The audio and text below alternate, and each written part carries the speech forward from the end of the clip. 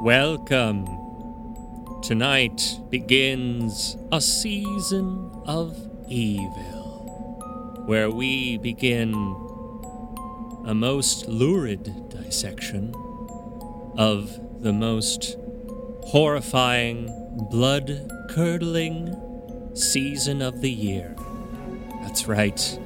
It is time once again for our hallowed Songtopsy Halloween extravaganza, starting tonight with our latest rendition of A Night at the Movies, Halloween Edition 2/Fiction, here on the Songtopsy Report.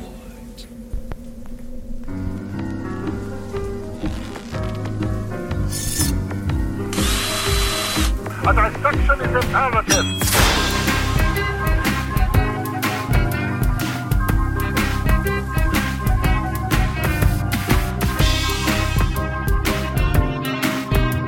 Ooh, I've got chills, Steve. Absolute chills right now. I want to change the channel. Well, it's October. It's October, Mike. It's cold out. Yeah, Jesus, Mike, why are you recording this outside? And why are you not wearing any clothes? I'm just, my neighbors have been real flattering lately, and I thought maybe it was time to give a nude expose of how podcasting can get done. Mike, I know this might be a bit, but how often does it occur to you to be like, you know what, I need to give these people a nude expose? That's how you got your MTA card permanently revoked, right? I also I had this whole idea to have this whole creepy thing prepared, and fucking look at where Mike is sitting. He's sitting in a completely black void with a single spooky lamp. I should have just given it to him. Don't yell at Mike for actually being on brand with this. I've even got spooky background lights as well. And where do we have all the spooky lighting, Steve? We have it on the Songtopsy Report, where we dissect bad, bizarre, or otherwise note-boothy music to figure out how it died. I am your host, Nick Brigadier. I'm Mike Russell. And I am your scare master, Steve Trollinger. And by scare master, you mean primary researcher. Yes. I see that bit, Nick. I see this happening all episode. Primary deceased searcher. Steve. Spooky. Steve, I hate to say this so early in the episode, but you've gone mad with power. But no, so if you are new to the podcast, thank you so much for joining us. If you're a longtime listener, you either love your days at the movies or you don't, but if you don't love them, what the hell is wrong with you? Because they're usually wonderful, and especially when they are themed around spooky horror movies. And I didn't get to mention it last episode, but this is my favorite time of the year. I fucking love October. I love Halloween. I love autumn. I love all of this. So, Steve, I'm in a very conducive to this kind of episode mood right now. So please take advantage of it. Okay, I will take advantage of your conducivity. Take advantage of me, Steve. Yes, so we're kicking off. We like to have fun at this time of year. So as you may have noticed, this episode isn't exactly coming out the week of Halloween, but that just means we've got plenty more spooky fun available to us the next couple of weeks. Yeah, nothing like overloading the month with these themed dissections. Hey, in our defense, we're starting in the middle of the damn month, all right? So it's not like we're doing 4 weeks worth, all right? 3 at the most. 3 at the most. And so I figured, why not start it like I did last year with another night at the movies, where we will, as the sexily scary, weird, Dracula guy at the top, boy, he sounded hot, right, said... Yeah, it's probably a face made for radio. Yeah, this episode is called... Dick made for the bedroom. Okay, is called /Fiction, which now that I'm saying it out loud, sounds like it could be a different episode, but that's not what we're talking about. Yeah, actually, when you say /fiction, Steve, that has one very real definition, and you're choosing to choose an arbitrary different version. I thought you were going to be conducive. You don't sound very conducive. I just don't want to confuse listeners right up front, Steve, because you're just going to be playing... Well, I'll let you introduce what you will be showing We for will us. be discussing three films and their respective theme songs. And these films have one thing in common, and that is they are some good old-fashioned slasher films. But not the standard ones. Like, I feel like over the past couple of Halloweens, we've covered your Nightmare on Elm Street tie-ins, we've covered your Friday the 13th, but these I like because these are the deep cuts. These are you have to know your slasher movies to know some of the stuff we're playing from. One of them isn't so much a deep cut. But the last one two is of the a others little... will be. I love how you're using deep cuts for slashers. That's nice.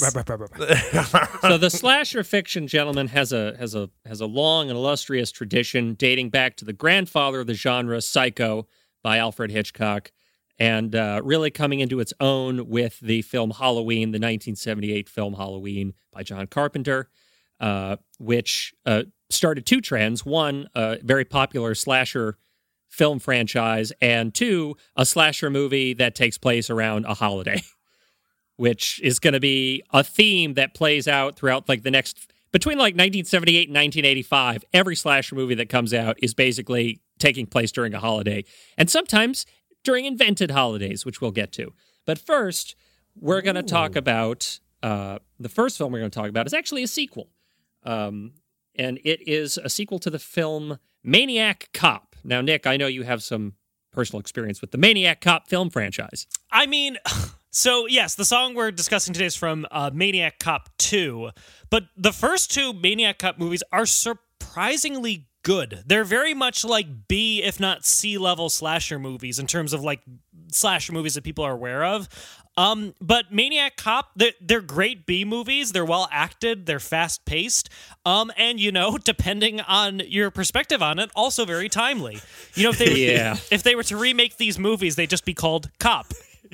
Okay, so that's... I just knew, Nick. So that's going to be the last of that, because we don't need to get letters. Certainly not. Knew you'd go after the blue, baby. There it is. Well, wait until you hear the lyrics of the song, Mike, okay? And then judge for yourself. Mike, I'm assuming you've never seen, based on our previous conversation, one of the Maniac Cop movies, considering that you asked me if they would be good to, quote, smoke a bowl and watch, end quote. I haven't. I am a complete... Which, again, no judgment. These are the types of movies you do that shit to. You do that. That is what God made marijuana for. To watch during Maniac Cop 2. To watch shitty movies. So it's a 1990 slasher film that is a sequel to a 1988 film, Maniac Cop, directed by William Lustig. And it's about a brutal cop who returns from the dead to kill those that he believes betrayed him. And ultimately, that kind of plot gets away from him, and he just ends up killing everybody who gets in his way. So basically, you have this cop. He's a brutal cop. He gets betrayed by some corrupt city officials who pin some police brutality cases on him, which he was totally actually... De Blasio! He actually did them, is the only thing. And then he got sent to prison, which, there's the fictional aspect. And he got murdered by some inmates he had put there. And he came back from the dead as like a revenant. And he put on his blues, and he walked around basically the city, New York, trying to like kill like the mayor and all that sort of thing. But also like people, like when we get to Maniac Cop 2, which we're actually talking about, he pretty much like spends the movie killing innocent people and befriending criminals. It took months for them to even realize he was a bad guy. Yeah, the whole beginning part of the first movie, it's like all these news reports of a regular ass cop that's just like somebody dressed as a cop killing people, and like the news talks about how people are scared to talk to cops because they don't know if it's the Maniac Cop or not, and then you find out the supernatural aspect later. Both movies actually feature horror alum Bruce Campbell, in case the greatest actor of all time, in my opinion. So I'm not gonna get too much into the movie, because for some strange reason, the through line most of these songs we're going to talk about have today is they're very wordy.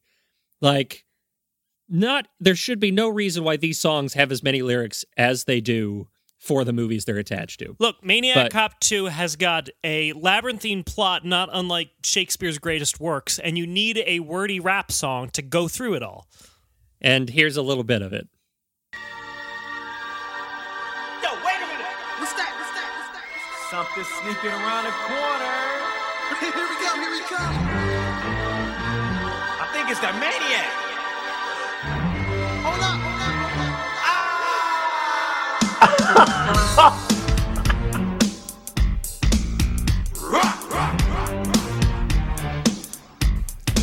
Did they fall down like a manhole at one point? Like, You know, in New York, these movies take place in New York City. That happens all the time. In the 70s.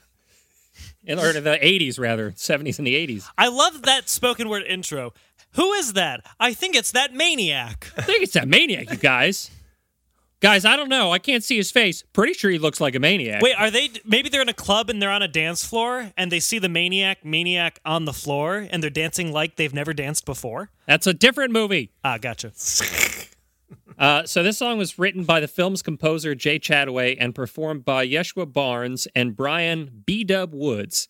Another fun through line about the songs we're discussing today is very little information surrounding the production of them, so we're just going to have to let the songs speak for themselves. But I am actually interested in that because the composer Jay Chataway, who wrote an orchestral score for the most part, like an orchestral synth score for this, also did the rap beat to what we're hearing. Yeah, and incorporates like the musical leitmotif for the Maniac Cop into the Maniac Cop rap. Good for Jay Chataway. Which is what this is called. Yes, it's called Maniac Cop Rap, lest there was any misconstruing of what the song was about. So let's hear a little bit more. You better watch out when you hear that sound. It means that the maniac cop's around. Once upon a time, he was a super cop, but the bad guy framed him to make him stop. They put him in prison where they tried to kill him. But he broke out, now he's the villain. Bullets won't hurt him. I know it sounds like jive, but we're not sure if he's dead or alive. Wait. That So was the summary of the first half of the first movie. Yeah. So he breaks out of prison as this zombie copish kind of. If I recall the movie correctly, I watched these a while ago, but I remember he gets shanked in the shower by a bunch of prisoners. And mutilated. Yes, and mutilated.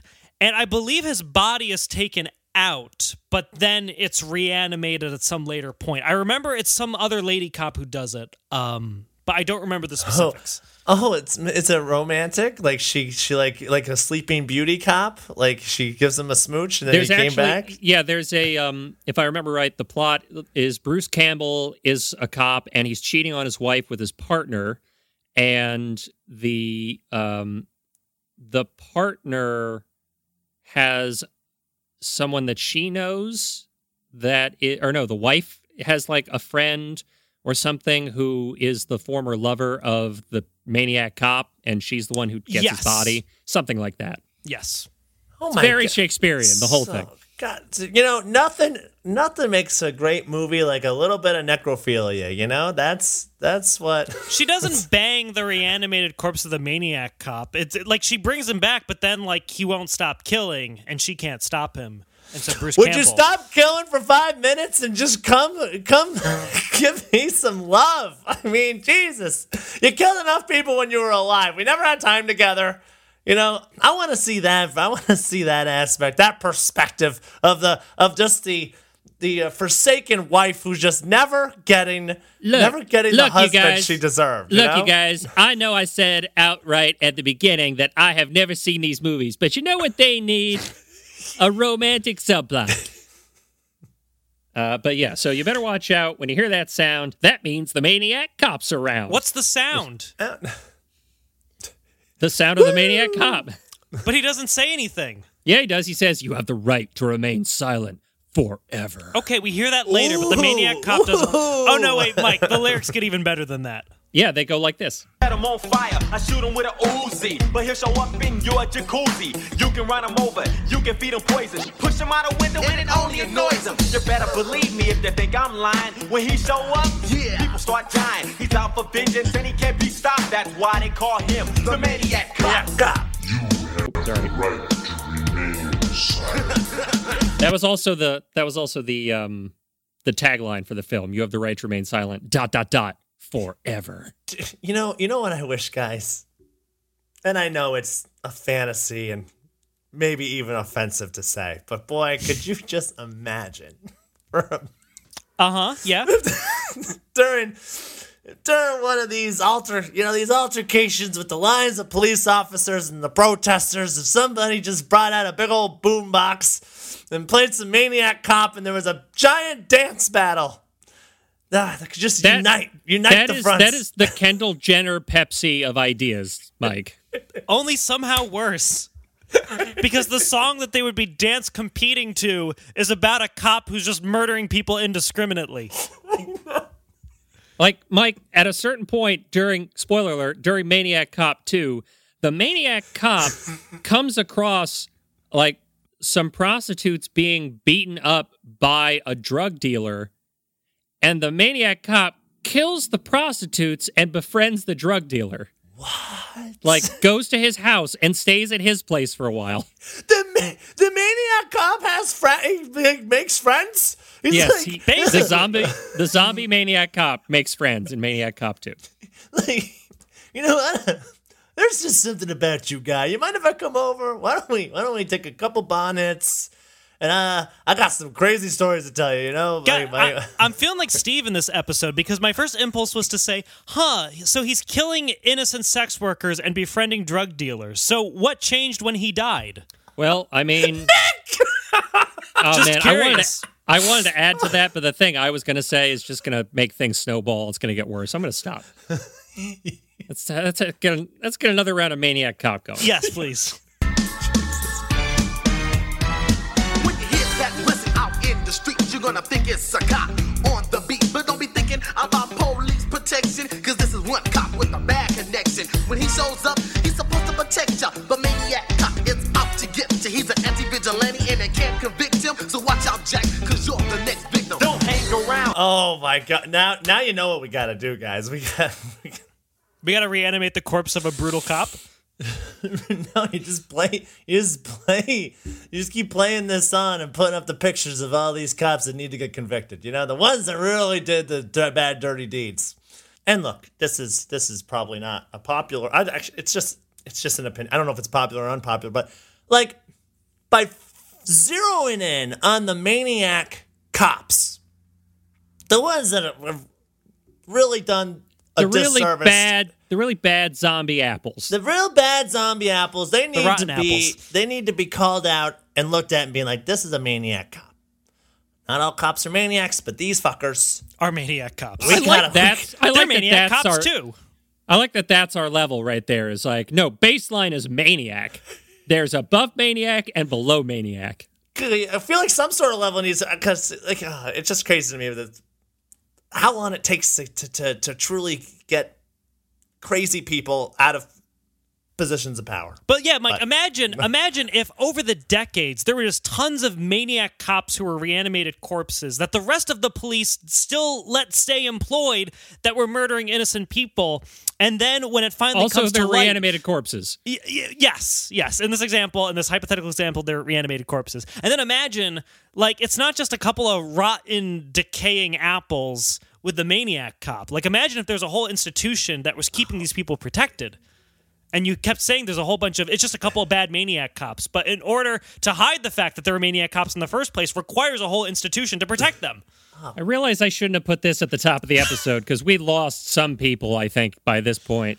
Only those who are pro-Maniac Cop. Those are the only people we lost. I don't want listeners who like reanimated corpses anyway. I want to focus in on the ones that need to get taken care of and fucking axe them and get them take care of. But you can't axe him. He'll come back.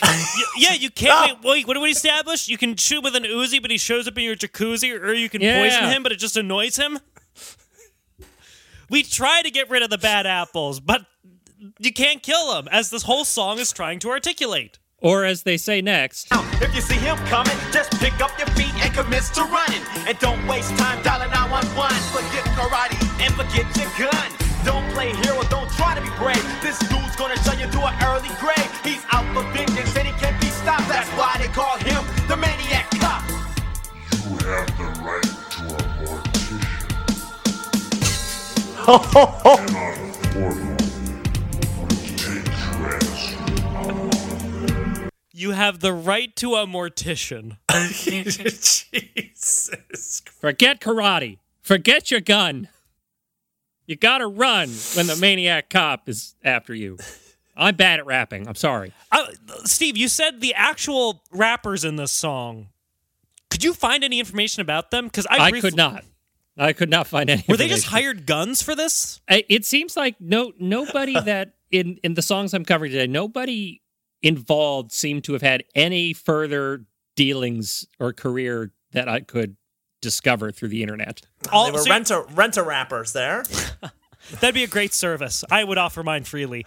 So, Steve, you're saying every one of these songs killed the career of the person who did them? Or they just were like, hey, it's not for me. I tried. Yeah, I tried. Back to accounting. I thought Maniac Cop Rap was going to be my breakout. But before I move on to the next movie, I want to get this last little verse done.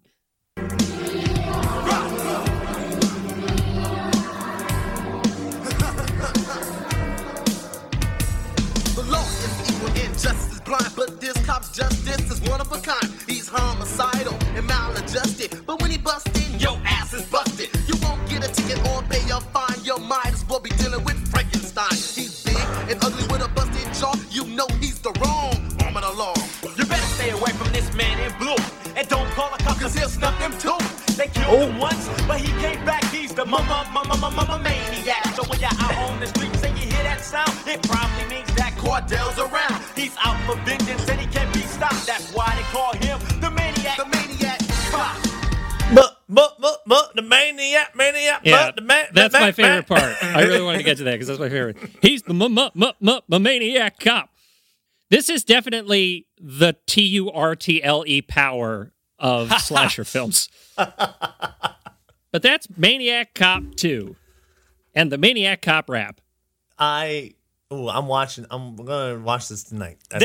Maniac Cop 1 and 2 would be an excellent double feature, both for you, Mike, and for any listeners looking for a good, like, not wasting your time B slasher movie. They're both very entertaining. I think, and then when you're done, you watch Jason Takes Manhattan, and then you go to bed.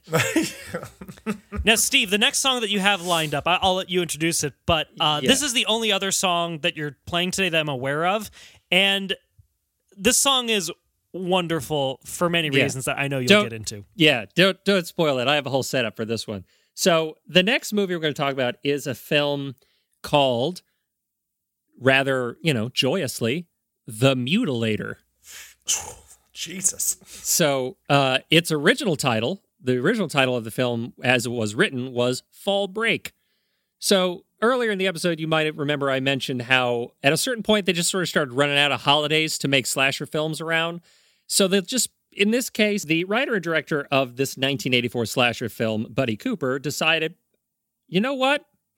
There's one holiday we haven't touched on yet, and that's Fall Break. And the reason we haven't touched on it yet is because Fall Break doesn't fucking exist. Not 100% true. I did hear an interview with the director, apparently in the South, where this movie was filmed. I forgot it was like South Carolina or something, but apparently Fall Break is considered a thing. Like what we consider Thanksgiving break, for some reason they just call Fall Break. I was just like, you know how you have a fall break in college? We've been at school a whole month. We got to take a week off. I know. Let's go to a beach resort town in the off season. Wait a second. Wasn't this just Yom Kippur? Like, what's going on? I don't think anyone in this movie knew what Yom Kippur was. So, Buddy Cooper wrote a film about, surprise, surprise, a group of college kids who travel to a beachfront condo during a fall break.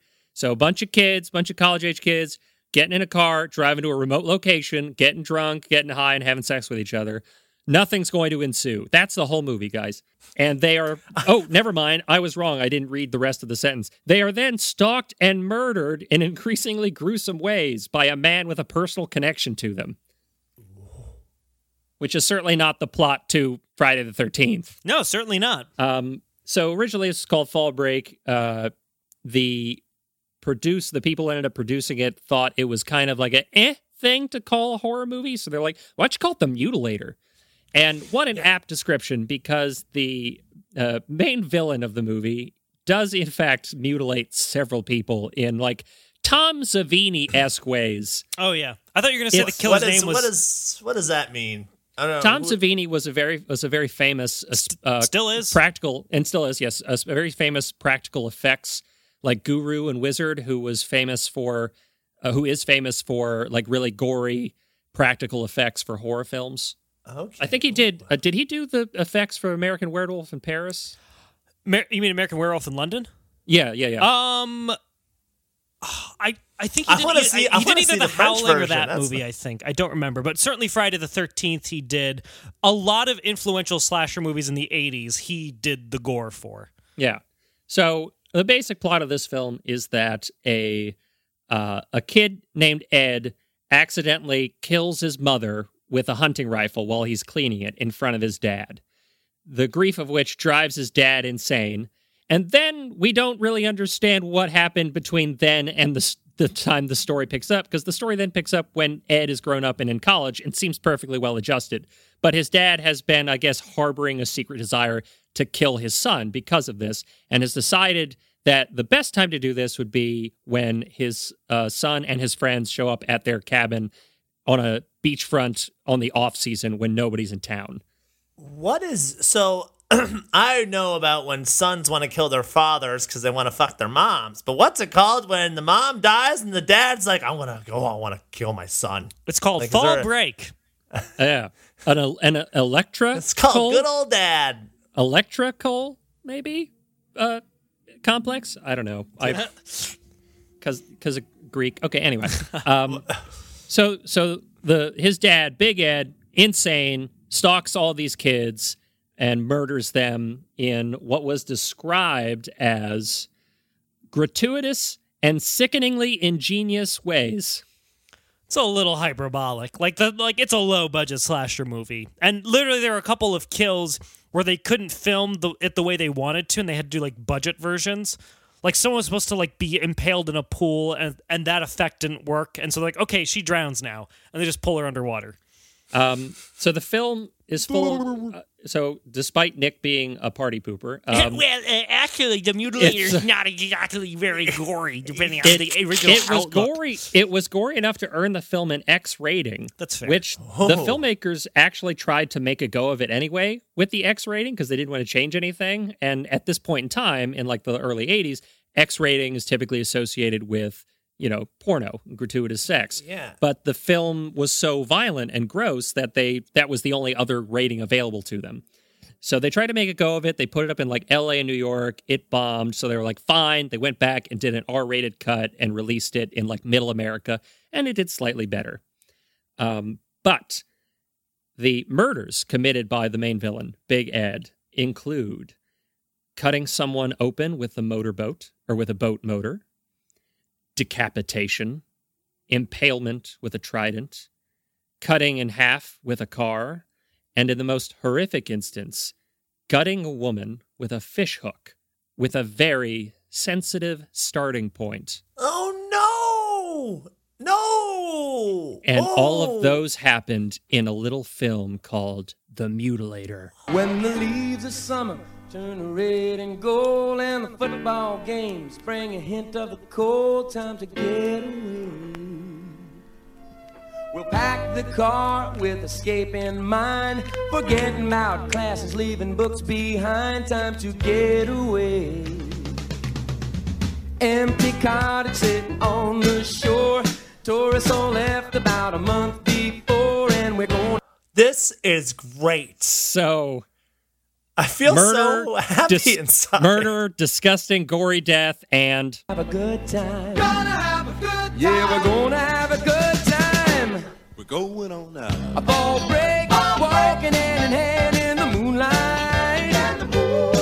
We'll breathe the sweet salt air. I swear we'll never part. Get out of here. Get this out. played at the beginning of the film. You're in the theater. Me and my friends, we're going to see a picture called The Mutilator. Oh, I can't wait to see The Mutilator. It's going to be so disgusting and decadent and horrifying. I can't wait to fall break. Everybody's having a good time. Now, like they I am a huge fan, if y'all aren't aware, of juxtaposition. I mean, this is This is just, this shows up in the oozing with it. dictionary. This shows up in the dictionary under juxtaposition. Fall break It the just says the mutilator. mutilator. Oh my god, that's brilliant. Oh, I really like what they're doing here. But you must have for a moment been like, am I in the wrong theater? Is this a light-hearted college road trip comedy? So And it goes on. It's Yes. not like a minute or two. It's a full-length song that they play throughout the opening credits. yeah, Mike, did you know, for instance, that for that murder scene that I just mentioned, the special effects guys created a lower body dummy, and that dummy was filled with condoms filled with fake blood. We're going on up. Fall break, rolling in the sand, feeling alright. And when you fall into Also, did you know that when the kids first get to the cabin, the first thing they find is a picture of Ed's dad, Big Ed, a picture he had taken of a man that he ran over with his car, a picture of his bloody, disgusting corpse? not a soul inside. Let's bring a radio, a cooler, and a case of the best, and we'll disappear. And they Oh, this is I mean, you can't help but feel good despite how bad things are gonna be. So this was written by the film's composer Michael Menard and Arthur Resnick and performed by Peter Yellen and the Breakers, which I think is a studio group. It's just like a bunch of studio musicians they threw in together to record this particular song. For a film that was originally called Fall Break, and for some reason they thought people were going to get confused about what kind of movie they were about to watch, so they're like, rename it. We're calling it The Mutilator. Now, the musicians, were they given a lot of details about the movie? Were they given the original title of the movie? Like, I'm going to go ahead and say they were given the original title, and that's it. Hey, you want to write a song for a movie called Fall Break? Oh, that sounds like fun. Sure.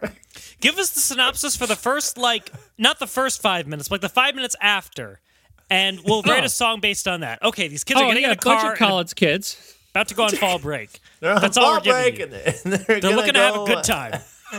Oh, there's our first hook, guys. A fall break. Gonna have ourselves a good time. More like a fish hook. Ooh. later on, maybe who knows? Take a swim in the surf and all birthday clothes, and we're gonna have a good time. Have a good time. We're going on up. A fall break, walking hand in hand in the moonlight.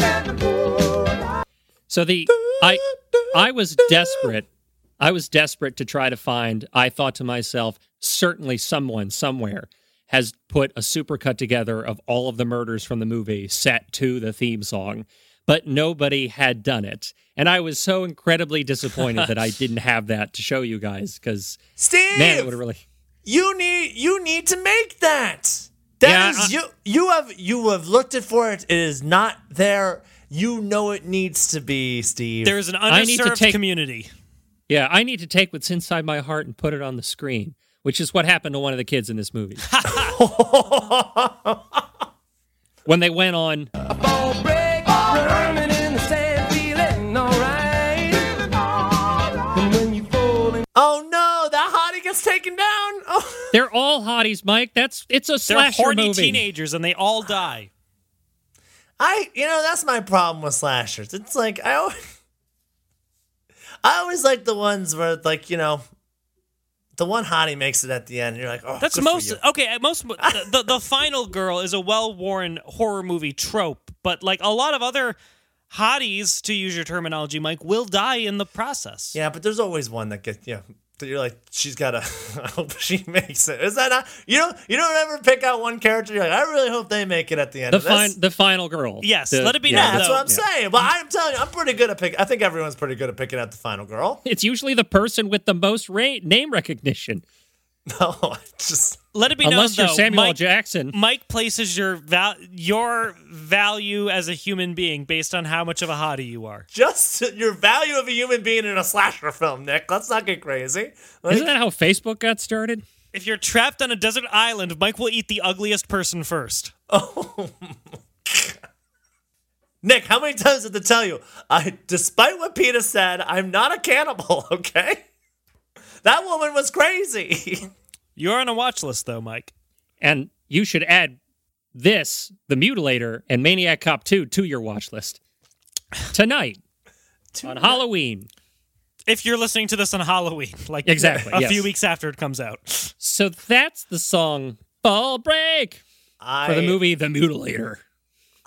I just want to watch the movie now to experience the opening credits like that. Like, Yeah, so after you've done your Maniac Cop double feature, move on to The Mutilator. oh yeah.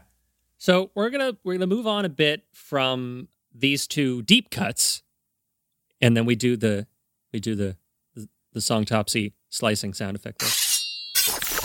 And then we Or move on Mike from Slurp's pasta that he has in front of him. Yeah. You better not have found that on the street. Hey guys, This looks like a fresh delivery. I don't know how many times I gotta tell you guys, it's a delicacy for a lot of people in Manhattan, okay? So we're going to move away from... Open your minds. And your mouth and eat the pasta. Eat the pasta. So we're going to move on to a slightly more well-known horror film series, not genre, film series. And that movie is Child's Play. Have either of you ever seen the movie Child's Play? I first watched Child's Play when I was 3.5, 4 years old. Oh, God. Perfect age to watch it. And I'll tell you what, my brother, he scared the shit out of me. So I'm watching, I'm terrified. I'm just like, eyes wide, just staring at the TV. And he snuck up behind me with a big, I had this big gorilla that was bigger than me, like a stuffed animal. And he attacked me with it. Oh my God. It was one of my first nightmares. You ever have you guys remember your first nightmare? You guys ever have Not my first nightmare. I don't remember my first one, but I remember the one that I had repeatedly. Ooh. You had one of the repeating ones. I recall 2 nightmares from my first house. 2 specific. One was when the Cookie Monster said he was going to eat me, and then I jumped out my window. And the other one was when I had watched Child's. Shut up, Nick. All right. And the other one was when I watched Child's Play, and then Chucky was stabbing me while I was in the room by my garage. He chased me through my house. I was like, this. Oh man. So I watched Child's Play. I have an ex-girlfriend who was very afraid of Child's Play, and in the first 2 or 3 months of the relationship, I didn't realize how serious it was. So we were both in a Midtown Comics, and they had a life-size replica of the Chucky doll, and I don't want to say I chased her around the store with it, but This is an ex-girlfriend, right? Yes. But she was not thrilled, and I didn't realize, oh, no, this is a truly, truly does not like this. Not oh, no, it's spooky. It's a get that fucking thing away from me. Yeah. She kept saying stop it, and I thought she wanted me to keep going. I thought she was having a fun time. Look, I discovered... That's why you need a safe word, Nick. Look, I discovered within about, I'd say 10 seconds that she was legitimately not enjoying herself, and I put the doll back because I'm a gentleman. A gentleman puts the Chucky doll back on the shelf. For me, it was Tim Curry's Pennywise, at least up until I became him. The only way to overcome your fear is to become fear. So, Child's Play, there's something about dolls being alive. As an adult, I watched Annabelle and still kind of creeped me out. So there's just something about, especially if it's something that is a doll and it's you only kind of see it and you see it standing up and then you see it move towards you really quickly. There's just something about that creeps me out. And so Child's Play, I also didn't watch as a kid, but I did see enough of it to know to be scared of it. My mom used to have, and she put it in my room. I don't know why I didn't move it. I let my mom just decorate my room, I suppose. But it was Still does.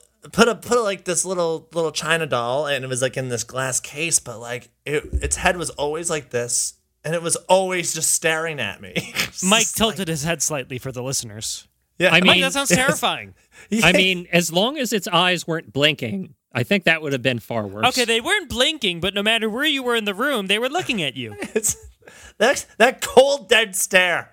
Ooh, man, So, Child's Play is a 1988 slasher film directed and co-written by Tom Holland, who also wrote and directed Fright Night, which also has a really shitty song attached to it. That I was song gonna... is fantastic. You shut your stupid face. Oh, From the Jay Giles band? From the Jay Giles band. Yes. That I was going to talk Fright about, but Night, I who's replaced gonna it with be tonight? I replaced it with another one. But maybe for next Halloween, I'll do that one. I will fight you to the piss death. Nick I off. will fight you to the death on that. Oh, Good. well, maybe we should just do that one next week, huh? Just like, ooh, I want to see you duke it out over it, and I can choose if it's good or bad. So, starring Catherine Hicks, Chris Sarandon, and as the serial killer Charles Lee Ray, and as the voice of Chucky, seminal horror genre director, actor Brad Dourif. Wonderful. Who you may also remember from as Grima Wormtongue in the Lord of the Rings trilogy. One Flew Over the Cuckoo's Nest. One Flew Over the Cuckoo's Nest, which he got an Academy Award nomination for. And being the voice of this murderous doll in like 10 fucking movies. You know a good paycheck when you get it, is what I'm saying. Yeah, dude, and the Chucky, I mean, they really gave that doll some depth. He got to get married. Got a little Chucky's bride, got a little hottie doll with him, going around. He had a kid in seat of Chucky? Yeah. Like, hey, we gotta make this villain an anti-hero in some ways. I mean, basically. If you haven't seen it, in the film, a dying serial killer named Charles Lee Ray gets shot by a police officer who's chasing him, and as he's dying, A maniac cop. a maniac cop. Oh, a maniac cop meets Chucky. Okay, keep going. As he's dying, he breaks into a toy store, and as you do, performs a Haitian voodoo ritual to transfer his soul into a doll. That's what I was always told. It's called a contingency plan. Yeah. Random, and Brad Dourif, not exactly an unwhite gentleman, just happens to know some voodoo enough to get by, just enough to get by. I know conversational voodoo. So he transports his soul into this doll who, if I remember correctly, is then found by a vagrant who then sells it to the main character's mother. What kind of mother are you that you're buying toys for your children from vagrants? It was like a on the Tickle Me street? Elmo thing before Tickle Me Elmo, where it was the hottest toy and you couldn't find it anywhere, so her only option was to buy it from this vagrant who stole one. But he happened to steal the one that had the soul of Brad Dourif. Shame on you, Steve. Yeah. Sometimes the Christmas time, money gets tough. You just had a dinner with some street spaghetti, and you're like, I gotta get my kids some Christmas gifts. Well, where am I gonna get it? Gotta get it from the local vagrant. That's how you make Christmas happen. We can't all have a Santa Claus that brings us 100 toys. Yeah, check Steve. your fucking privilege, Steve. You piece of shit elitist. You're absolutely right. I am a privileged elitist who doesn't need to buy his toys from I vagrants. bet all the spaghetti you've eaten came from restaurants or the grocery store. You know what? You guys, you caught me. I am now ashamed. And Through I will massive air carry quotes that, there. I will carry that shame with me for the rest of my life. As you Now, should. This song I'm about to play for you. Yes. It's just called the Chucky song. It's by was written by the film's composer, running gag here, Joe Renzetti, and performed and co-written by a singer-songwriter named Simon Stokes. This song, for reasons which shall become soon apparent, was decided upon by the director and the producer to not be included in the film. Aww. And this is why. He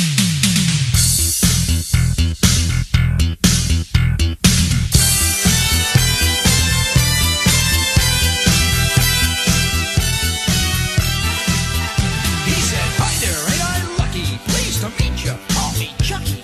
I'll always be your very bestest friend. Pals are hard to come by, but you'll find that I'm a good guy who'll stick with you until the very end. I love this.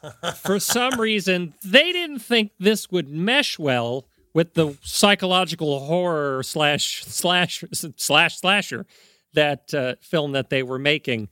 You mean because like deranged Funhouse song doesn't gel well with the actually surprisingly serious Child's Play movie? Yeah, kinda.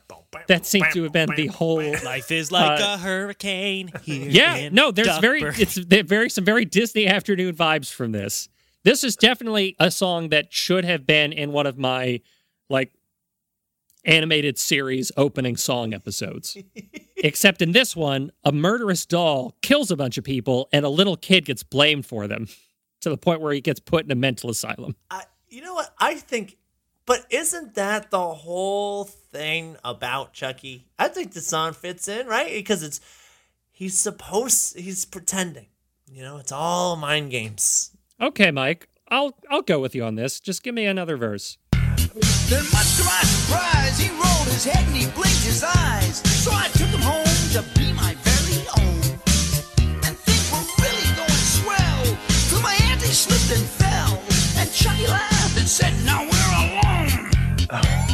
C-H-U-C-K, why'd you come out and play? Listen up, fool, I'll tell you why. 'Cause Chucky's bad, that ain't no lie. C-H-U-C-K-Y. Stabby, stabby, stab. Stabby, stabby, stab. Oh, my God. Oh, I want to see Chucky's Playhouse, right? I mean, It'll be the last thing you see. That's its tagline. Yeah, they, again, it doesn't, I think that they could have still thrown this in the closing credits. I don't think they truly needed to axe it completely out of the movie. My opinion, because this is the first time I'm hearing this song actually, and I gotta say, I'm gonna pull up my terminology. Straight up banger. It's actually very few people know this even exists. You have to actually go looking for this because they didn't include it on anything. You have to go to your local vagrant who sells the CDs of it and buy it from them because you can't find it in the stores. Much like a Chucky doll. In my research, I found a lot of horror film bloggers who wrote entire compositions about, I had no effing clue this ever existed. Look at you guys bringing out these crazy unheard of songs in the last couple weeks. I'm loving it. Because Chucky's bad, that ain't no lie. Ooh, so sassy. Now, here's the thing. I'd be with you more if this was played in one of the later films when they started being more horror comedies. Sure, Child's Play 3 maybe if they threw this. Yeah, that would make a little more sense. Not the first one where they're trying to establish a street cred. You don't establish street cred with a Mickey Mouse refrain. They messed up here. Look, this song is. They should have had Will Smith sing this song because it is explaining the entire plot of the movie as we go through this, and then they would have had the street cred they needed. Yes. Gonna tell you a story about a killer doll. You might think he's big, but he was actually small. That's actually pretty close. See? Chucky, go away. You're too rough when you play. Over in the corner now, peekaboo. Howdy, howdy, ha, ha, I see you.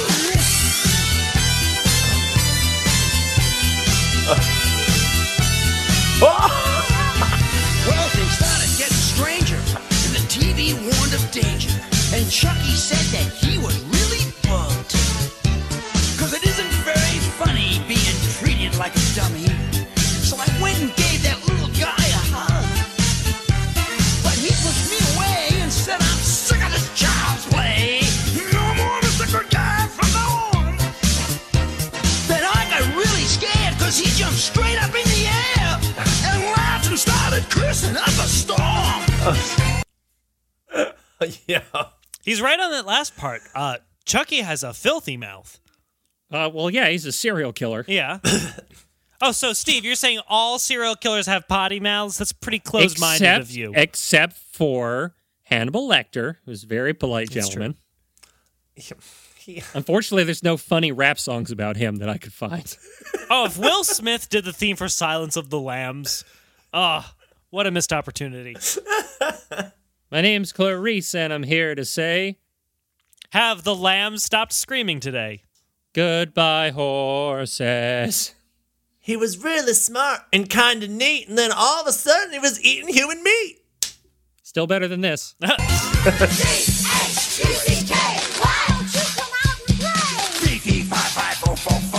name's Chucky and here I come. Chucky, Chucky, go away and don't come back another day. Eeny, meeny, miny, moe. My name's Chucky and here I go. You know what? You know what? I'm surprised they're using all these kid songs, right? I'm surprised they didn't.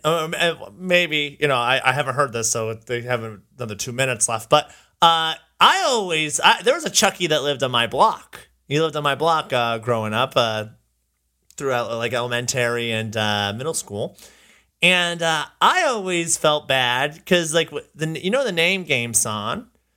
You could never play the name game song with the Chuckies. Chucky, Bofucky, Bonana Fana, Fofucky. But that would be perfect for the foul-mouthed Chucky song, or the foul-mouthed Chucky with the Chucky song. I feel like that would be, Yeah, no, you're 100% slide in right. real nice. This song goes on for a while. It actually does describe scene by scene most of the events of the film. But didn't we establish when we were talking about the Fat Boys' Nightmare on Elm Street song versus Alice Cooper's Friday the 13th song that we tend to appreciate it when they do actually describe what the movie is about? Did we come down on that side of that argument? Well, because I feel like our critique, if I remember correctly, was that Alice Cooper's song was pretty vague.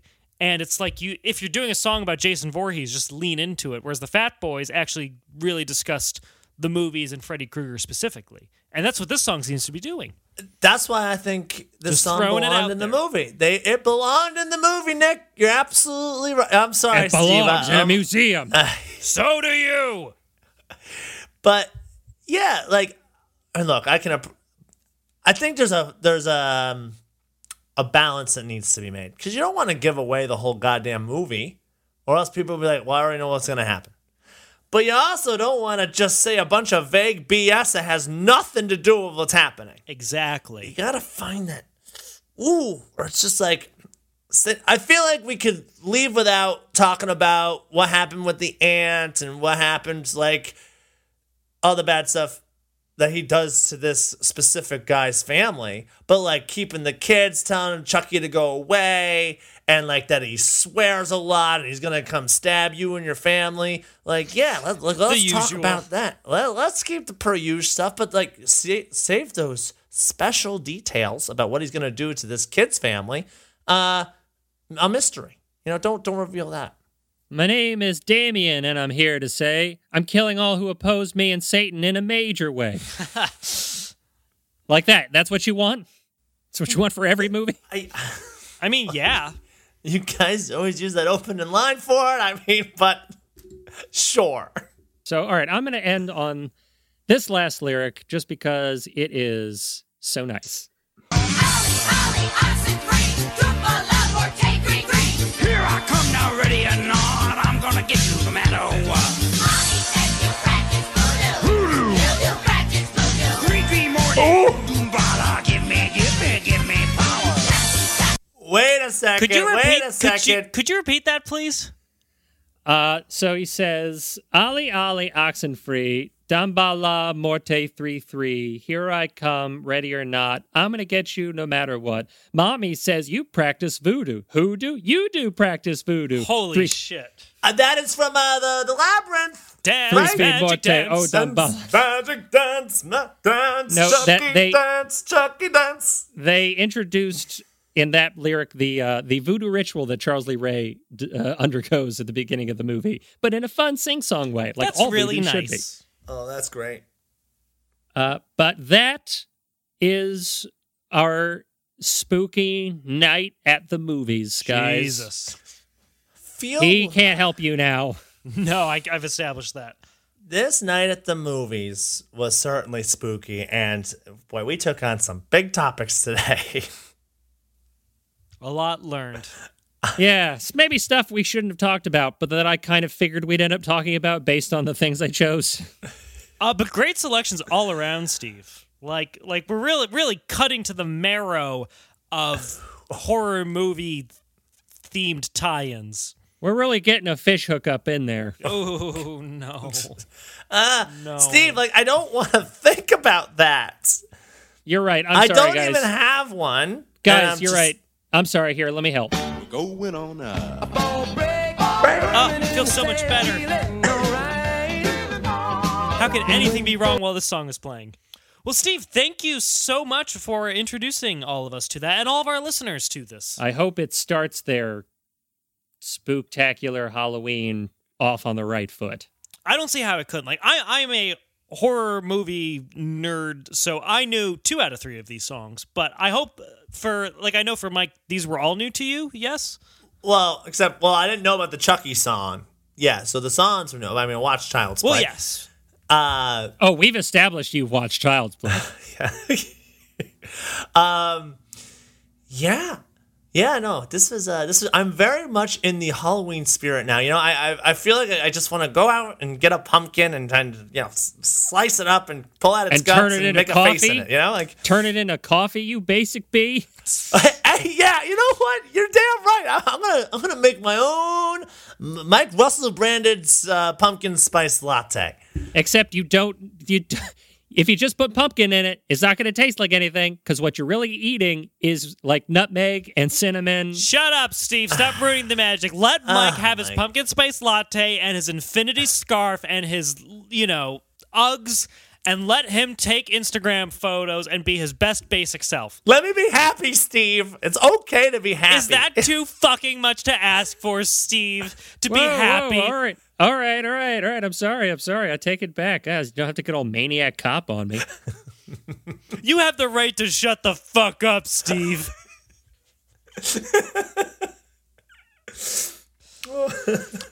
But on the flip side, Steve, I also very much appreciate, like I said, you introducing all these songs to us and the listeners.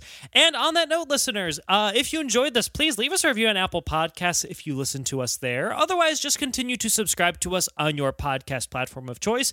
But also consider checking us out on social media. You can follow us on Twitter, Instagram, and Facebook. And I will selfishly plug myself and say you can find me on Twitter and Instagram at Nick Brigadier. And Mr. Mike Russell, where can we find you?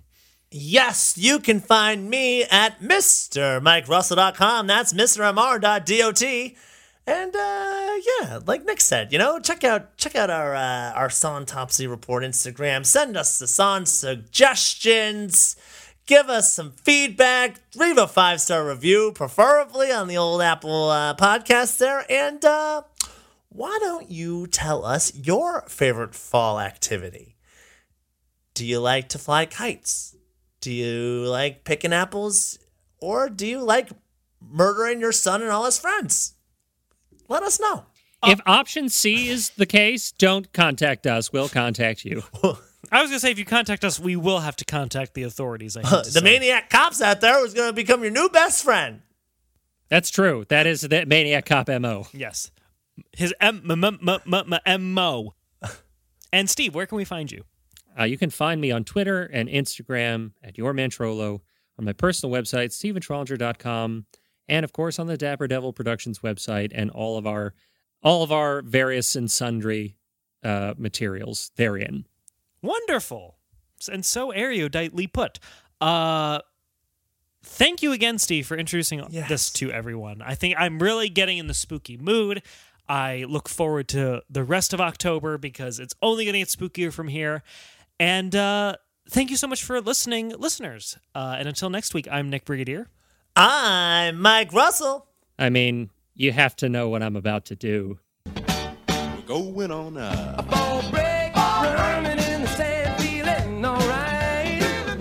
And we will see you next week.